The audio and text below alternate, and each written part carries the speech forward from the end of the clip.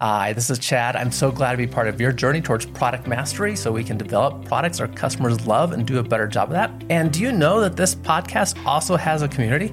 Members are product managers, leaders, and innovators who are creating value for their community, for their customers, and they want to learn with others who share the same commitment. And that's what our community is about. As a community member, you get to participate in the live video that we do with guests and ask questions also that I might not be asking that you want to ask. On top of that participation, we have all kinds of other resources too for you. We meet for a mastermind session to help each other. We meet for expert sessions to learn more. And we have a discussion forum as well. It's a community to really help us grow together. If you're interested in finding out more about that, and you can also apply to be a member, that is at productmasterynow.com/community. And today we're talking about being a product-led organization. What that means, maybe some of the barriers that prevent organizations from doing that, and also actions that we can create to help improve or create that product-led organization. Our guest is Paul Ortchanian. He's a problem solver by nature and founder of Bain Public. He has a great deal of experience that has helped him be well-rounded in many product management sort of roles. Paul acquired the breadth of experience through his leadership roles in San Francisco Bay Area startups and high-growth companies. He's helped rapidly scaling early-stage startups craft their product strategy and everything also that's related to that. He also helps middle market and scrappy companies generate new product strategies for significant sustainable growth. And he also enjoys skiing, which I just found out about. He's up in the Canada area. I'm sure that you certainly have some good snow there. Listeners, as a reminder, if you want to find a written summary of everything that we talk about, including a one-page action guide with some key insights that we'll discover from Paul, simply go to productmasterynow.com/432. Paul, thanks so much for joining us. Thanks for having me, Chad. How was the skiing today? Skiing was great. We haven't had amazing snowfall so far this year. So they've been making a lot of artificial snow. So from that perspective, it's not the best, but we had some pretty good runs. So excellent. I'm in Colorado. I used to ski and snowboard and have not for some time since we had kids. Just haven't got back to that, but love getting up to the mountains and enjoying winter. And we did that a few weeks ago, and it was just nice to do a little bit of tubing and hanging out and having fun. So excellent. Okay. Product-led organization. Let's just get grounded on what this means. What does that mean to you? What do you think of when you say product-led organization? So this started when I was in San Francisco and I was interviewing product managers, and I realized that most of them and their resumes had about a year and a half in multiple organizations. And I wondered, why does a product manager only last a year to a year and a half in an organization? Why is the lifespan of a product manager so short? And I also realized eventually, as I got fired myself as a product manager, that it's if the product does not, the leadership team doesn't have a good understanding of how to engage with a product manager, what to expect from a product manager, then any reason is enough reason to basically move on and find someone else. So as the second you have a friction with the IT team or the engineering team or the sales team or the marketing team or the CEO, you're going to end up basically being in trouble as a product manager. So there's a lot of bait and switch happening where you go through these interview processes, they ask you the tough product management questions, and you end up working in an organization where you're not being, Marty Kagan says it so well, empowered as a product manager, and you feel the leadership team is not giving you the directional guidance as well as the process and the tools and the support needed for you to do product management the way we all want to do it. And oftentimes product managers move from one company to the other seeking that elusive product-led organization, and it's hard to find. So it just comes down from the leadership team, the founders of the organizations being able to create the space for the product manager to do their job right, and also have the correct behaviors on what to expect from them, and also how to behave around them. Okay. So a lot of is really empowering the product manager, making sure we have understood processes and removing some of the barriers that might be in the way. Does it require an organization to be structured around product? Do we need to have a chief product officer and like a product central organization? Not really. I think that it just comes down to making sure that there is a product leadership team. Really, it's the same as the regular leadership team. There's CMO, your CFO, your CPO, not CPOC, your CTO, and the CEO. Those are the key people. At least, bottom line, what's happening as a product manager is you're basically saying, look, for the next 3 months, like this engineering team is costing us, $1 million in overheads. and operational expenses to basically, just get them working. So I'm going to propose a bunch of initiatives and you guys are going to have to prioritize with me, right? So ultimately you are pitching to them all these initiatives and they're the ones making a decision on what to put that $1 million of operational expenses on. Unfortunately, marketing might not have had the experience of working with a product manager before, and they think that it's easier for them to course correct and start sending grenades to the CEO and asking them to make changes. If you're in a B2C organization. If you're in a B2B organization, it'll be the sales team. And I noticed this a lot when I left San Francisco. As you go to cities like New York City, Montreal is one of them, London, these are cities that don't have this heritage of product management. The leadership team oftentimes have worked in other organizations that happen to be service organizations or organizations that didn't have digital products, so they don't know how to engage with a product manager. So it's not uncommon to suddenly realize that you're engaging with a seasoned sales veteran, gray-haired guy who's your chief sales officer, who just doesn't understand that ultimately everything has to go through the product manager for prioritization, and they'll just go through the CEO, go straight to talk to the engineers. And oftentimes you feel like you have to create order within all of this. Guys, this is the process that we need to do. And if you suddenly feel like you're stuck as a product manager doing your product job, creating value through the features that you're delivering, but also trying to groom this leadership team to understand how to work with you, how to adopt processes and the correct behaviors, then you're doing two jobs. And that's a pretty tough job to do for a product manager, because the job of a product manager is hard enough, right? Let alone establishing a process. So, and if you try to put in a process, oftentimes you get fired for not doing your job, right? Or basically people start asking questions. Why are we in this meeting anyways? Because this meeting's not about product features.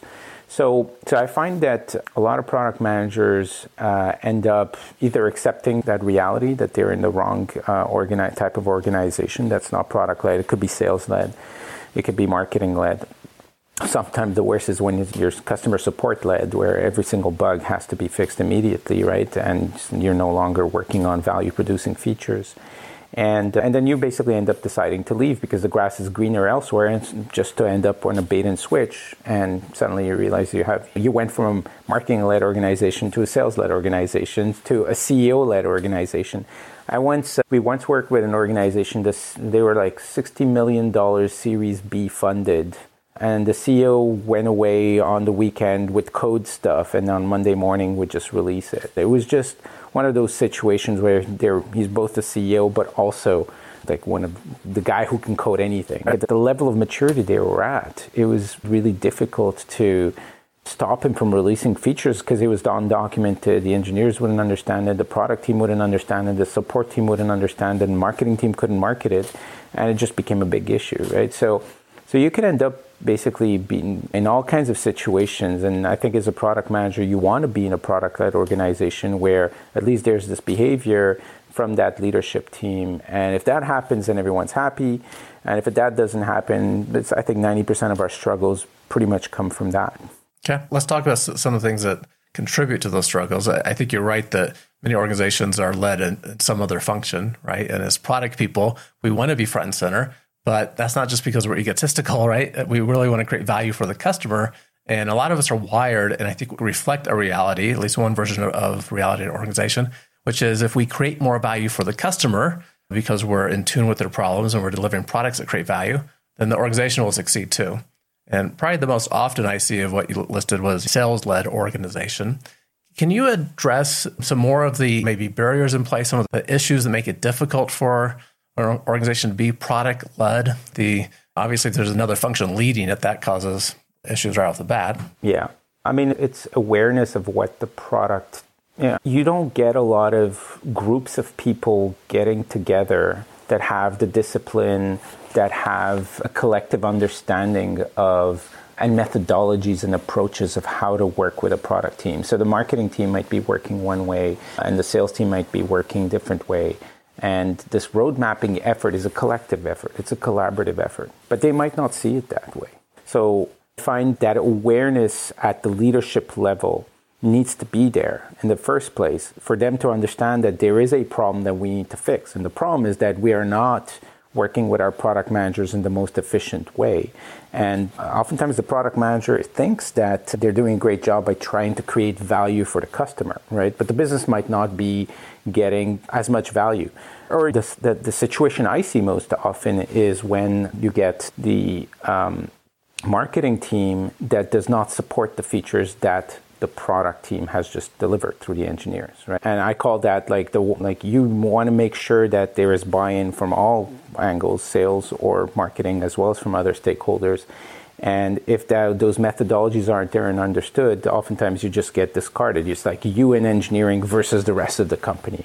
That's not a product-led organization. So, and I always find that you need to have this parachuted in third party who comes in and says, okay, guys, like, how do you hire and fire your product managers? Tell me. And I want to hear it from marketing. I want to hear it from sales. I want to hear it from the CEO. I want to hear it from the CFO. Because overall, we all need to agree on how we're going to engage with this person, right? Or this team of people.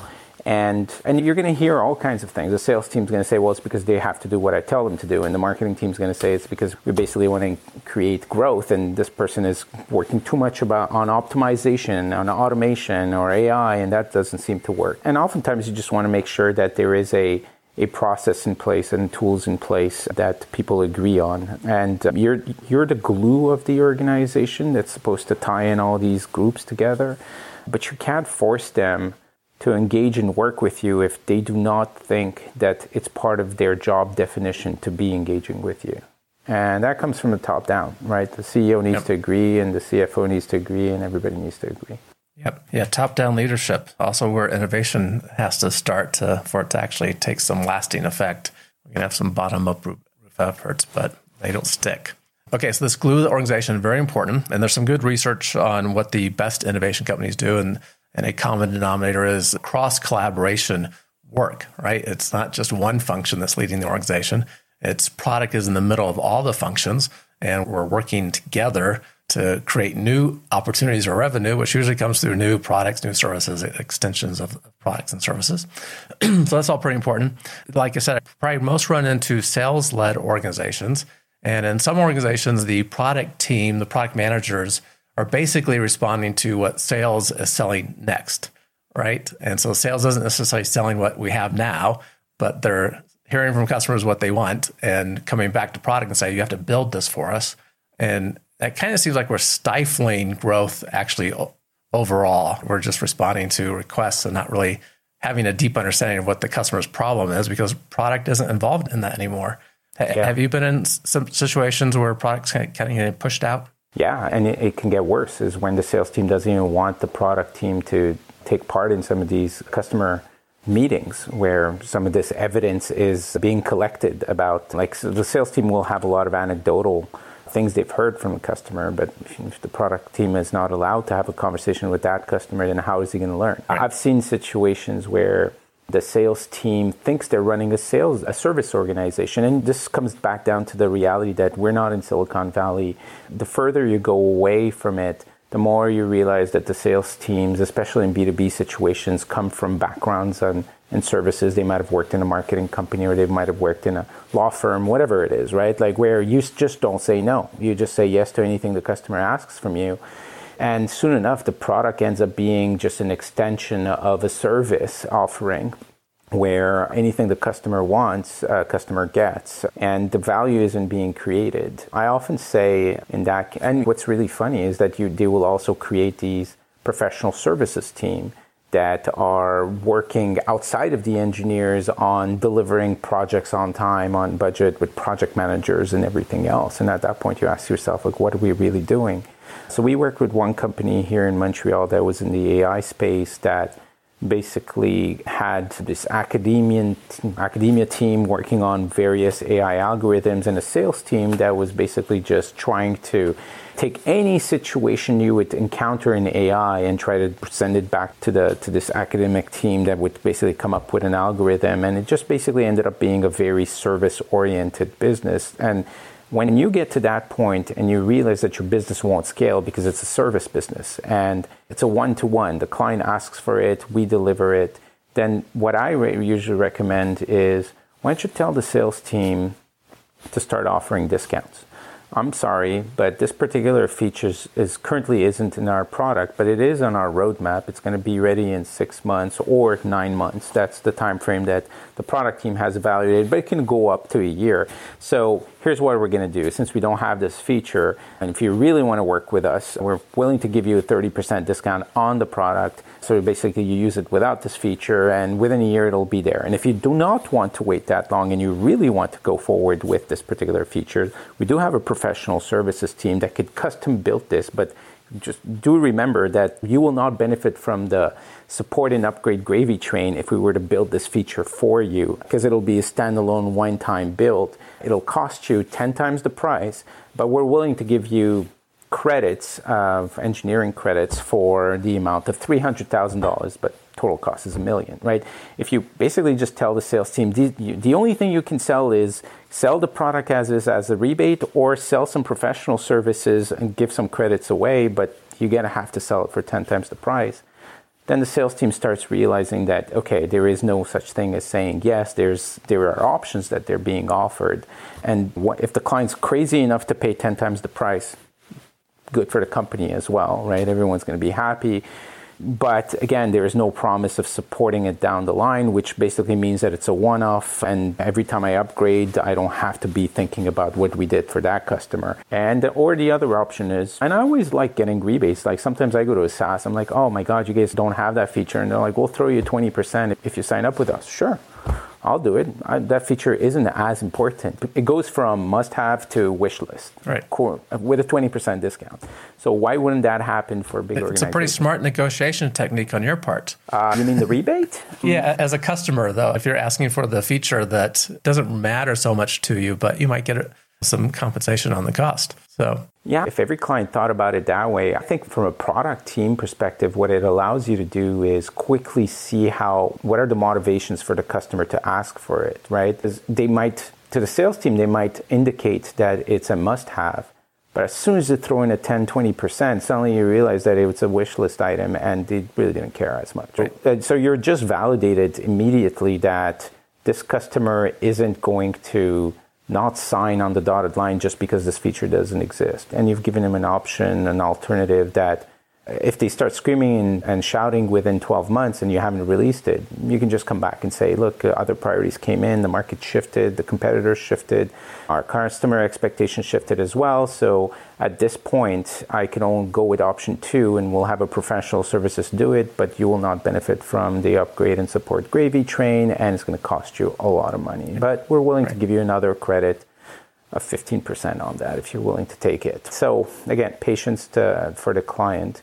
Sales team ultimately the sales team, I do sales for my company, so I'm not going to be biased towards it, but ultimately the sales team just wants to close its quarterly numbers, right? So if a 15% discount is going to allow them to close and the feature's not going to have to be delivered, even better, right? At least I don't have to sit next to an engineer and ask them to basically build it and get in angry arguments with them because it wasn't delivered the way the customer wants, because now it becomes a service thing where the customer satisfaction is important on the deliver the feature, and God knows how sales teams can basically collect requirements. So that's a can of worms you don't want to get into. Yeah, and what product people want is when the sales team does come back, the sales professional comes back and says, hey, got this great opportunity with the customer. They really need this feature. We want the opportunity to go understand, well, what is it they're trying to accomplish? Why do they need that feature? What is it their task they're trying to accomplish to get through? And maybe we already have something that helps them satisfy the problem.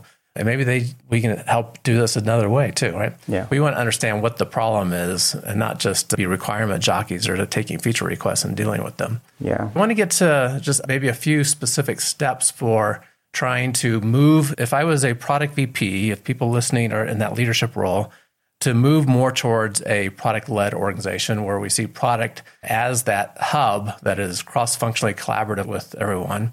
You emphasized earlier that this starts with top-level leadership. How can we start taking action? Yeah. And for example, I've heard very different perspectives on this, where I've heard some product VPs say, just we create products, and trying to influence the other senior executives on what product does is a waste of time. Yeah. And I've heard on the other side of that spectrum, which is, we're a senior executive team. Everyone has to understand what it means to develop products.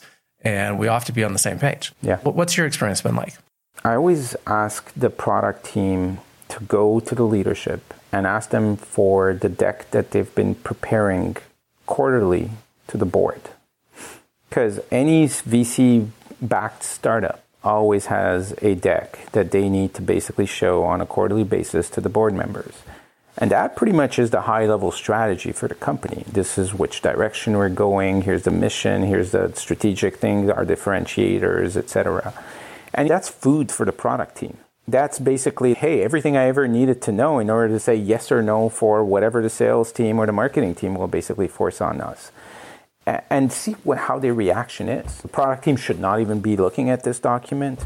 And then ask yourself the question, like, are they open to sharing it with you and also explaining it to the product team of what they're trying to do? Because it's a kind of a forecast. It's not the roadmap, but in some ways it is. I had one CEO tell me that it's very, very hard to project into. We have this exercise where we try and we ask people what features are you going to build in the next 6 weeks, 6 months, 6 years. We call it the 666. And he was telling me like 6 years seems pretty far away. And I was like, yeah, you cannot express the features you're going to be building in 6 years in terms of features, but you can express it in terms of strategy, tactics, metrics you're trying to move. And usually those strategies, tactics, and metrics end up in the same deck you're going to share with the board. So it's important for you to maybe not articulate yourselves in terms of features to the product team, but articulate yourselves in terms of strategic direction and tactical execution. So if that leadership team is close to the idea of the product team seeing that deck, I would say fly, get away, go somewhere else, because that's not the type of environment that's going to allow the product team to thrive. Ultimately, you do need that direction from the CEO or from the leadership team. And if they are willing to share for it, well, that is the first step towards an understanding. And because those decks are created on a quarterly basis, it allows the product team and the product manager to go back to the leadership team and say, hey, can I see the latest version of the board that you reviewed with the deck that you reviewed with the board? Because it's going to allow us to validate certain things, because things have changed. The economy might have changed, the industry might have changed, the competitors changed, and you guys took all that information and you put it in a deck and showed it to the board, and the board approved it. So obviously, like that shift, that pivot or persevere decision that you just took, you could share it back with us for us to continue our exercise. So I think it creates the foundations of that initial opening. So yeah, they might not be interested in spoon-feeding the product team information in separate meetings because they're too busy. But hey, they already have this asset. It's being shared with the board. Then why not share it with the product team? Yep. Yeah. Fundamentally here, we need to understand the strategy of the organization. Right? The work we're doing should help to deliver on these strategic objectives of the organization. And I talk with lots of product teams that don't have a clear understanding of what the strategy actually is.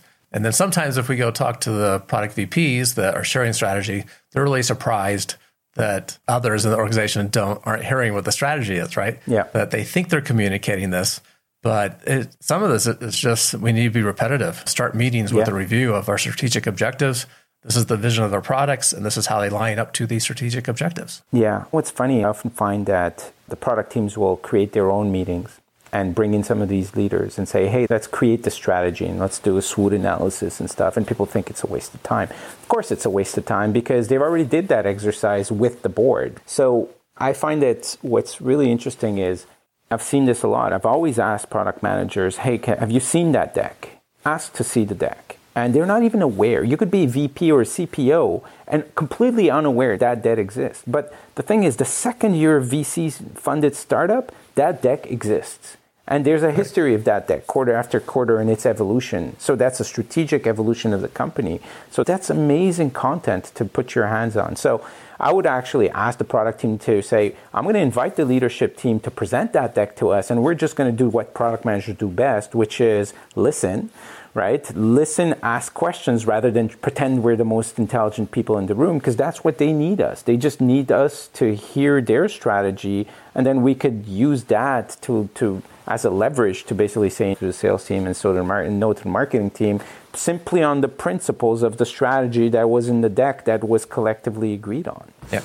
Yeah. And even if this isn't the VC-backed startup, right? Even the Fortune 100 has a strategy deck and they're communicating to their shareholders, to Wall Street, exactly what their strategy is to win over the competition. And we need to understand that too. Sometimes it's short term, sometimes it's long term, sometimes it's about creating differentiators, sometimes and this, when it comes back down to the sales team asking you to add a feature because this client is going to do X or whatever.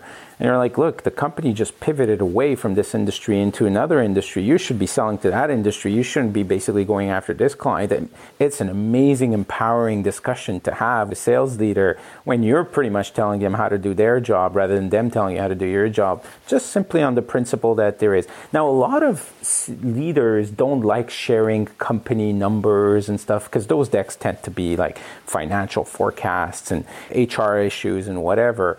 But it doesn't matter. If you're the connective glue across all these departments, you might as well should have preview to all that information. So, and besides, as a product manager, if you're releasing a feature that's going to be beneficial for A, the user, and B, the organization, then you're pretty much going to have to be close to the numbers, the problems that are really hurting the organization. And it's like, look, if this number here, for example, customer acquisition costs are very high and the cycle time to close a deal is very high and we need to basically solve that problem, well, we can release a bunch of features on our end that can solve those problems, and that can basically allow us to close customers faster and reduce the customer acquisition costs. And it's a feature that customers will like too. That's product management defined, right? But so long as they don't share with you, because those are sales numbers, you shouldn't be looking at customer acquisition cost numbers. Well, no, that's not true. The product manager is responsible for seeing opportunities on where are the problems in the organization, holistically speaking, right? Are our support costs high? Are our marketing costs high? Are our customer acquisition costs? Are engagement costs there? Are activations there? All these things. Are margins okay? Right? How's our churn? How long are customers staying with us? All of these numbers are important for product manager. And I think oftentimes because we feel that the leadership team doesn't want to share this information, we zero in on the user numbers, like whatever the analytics platforms are giving us, and we focus only on customer engagement. Whereas we should be looking at it a little bit bigger and think, what is the net customer satisfaction, overall satisfaction, customer acquisition cost, margins, number, lifetime value of a customer. These are the drivers for the product team. Excellent. Good information. So it certainly reminds me that strategy is important. The organization should be a single system. It often isn't, right? We should be working together to optimize how we win as an organization and working off strategy to do that. Appreciate you sharing the information and helping us think through a little bit more about being a product-led organization or moving towards that. As listeners know, we do like an innovation quote. What do you have for us, and what does that quote mean to you? So the quote I like is, work should be organized, things should be managed, but people can only be encouraged, inspired, and led. And it's a quote I use. I used it from day one since I founded Bain Public. And very core to how product managers are working, right? Like, we are organizers of information that we collect from users in various departments of an organization. And as long as we basically are able to organize it and use methodologies in order to prioritize and make sense of it all, then all you do as a product manager is try to motivate other people around you. You're motivating the engineering team and explaining to them every day why they should basically, wake up in the morning and show to work. And you're reminding the sales team and the marketing and support team why some of these new features are really going to help. So ultimately, we are the organizers. We are the colony of ants that are basically taking all these bits and information from various departments and really creating a whole out of it and trying to align it with the strategy. But our day-to-day post-organization should be mainly about leading people, leading departments, being motivators, and being passionate, obsessed people. And I think that comes back to what you said early on, is as a product managers, we repeat a lot, right? And that repetition has to come from a passion, from a leadership as a perspective. You're not just repeating for the sake of repeating. You're repeating because you organize the company's strategy, and now you're repeating that strategy in a way that makes sense to that person, your counterpart from another department, in order to motivate them to change their behavior and basically align themselves to the company direction. So I think that if we are bad organizers of information, we end up being poor product managers. And the more organized we are, the more methodical we are, the more processes and tools we have, the more inspiring we can be, and the more we're perceived within the organization as being leaders. And that's something that certainly product managers aspire to, having more influence in the organization so that we can serve our customers better as well. And many of us wanting to achieve senior leadership roles too in the organization. So thank you for the quote and for the information too about being product-led. How can people find out more about the work you're doing, Paul? So we're Bain Public. We're working with many organizations. We try to contribute. We have this BHAG, this big, hairy, ambitious goal of being omnipresent across the product ecosystem and across many cities. So we have about 70 articles on our website. We have an ebook that comes with about 15 how-to documents on to basically classify various areas of product management. And you could just go and just download that there, read the articles, and just learn as much. We're as transparent as we can be about the process that we personally like to use, but we're not dogmatic. This is not agile. We just believe that product management is different given the organizations, the industries, the markets, and et cetera. But we also feel that there is a way of basically just doing product managers, which is not something you find in books. It comes down to the fact that what does a product manager do any given week in a quarter. And there is this mentality of, you can't talk to customers 12 weeks or for 3 months. You need to talk to customers the first 2 months. You need to ask your CEO what the strategy is at some point, and then you need to basically just get to prioritization, but you can't do it all in one day. So how do you basically spread your efforts and energy across a period of 3 months where you could be strategic, but also be tactical and go get into the details and deliver features? Yeah, absolutely. Otherwise, we feel like we're putting out fires all the time. We're not really knowing what we're doing when we show up at work some days. So we have a plan. Okay, thank you for that. I'll put the links into the show notes to bainpublic.com. I'll also add your LinkedIn profile there so people can reach out and contact you that way if they want. Absolutely. And I'm glad to know about the ebook. So, Paul, thanks for being with us. Thank you. Thanks for having me. And listeners, as a reminder, if you want those written resources we prepare for you, the summary of everything we discussed, and that one-page action guide to help you put into action some of the key takeaways. Also, a great resource to have a discussion with your product team around these topics. Simply go to productmasterynow.com/432. Everyone, keep innovating. Thank you for listening to Product Mastery Now, where product leaders and managers gain product mastery through practical knowledge, influence, and confidence. By listening, you are becoming a product master, creating products customers love. Find additional resources at productmasterynow.com. Keep innovating.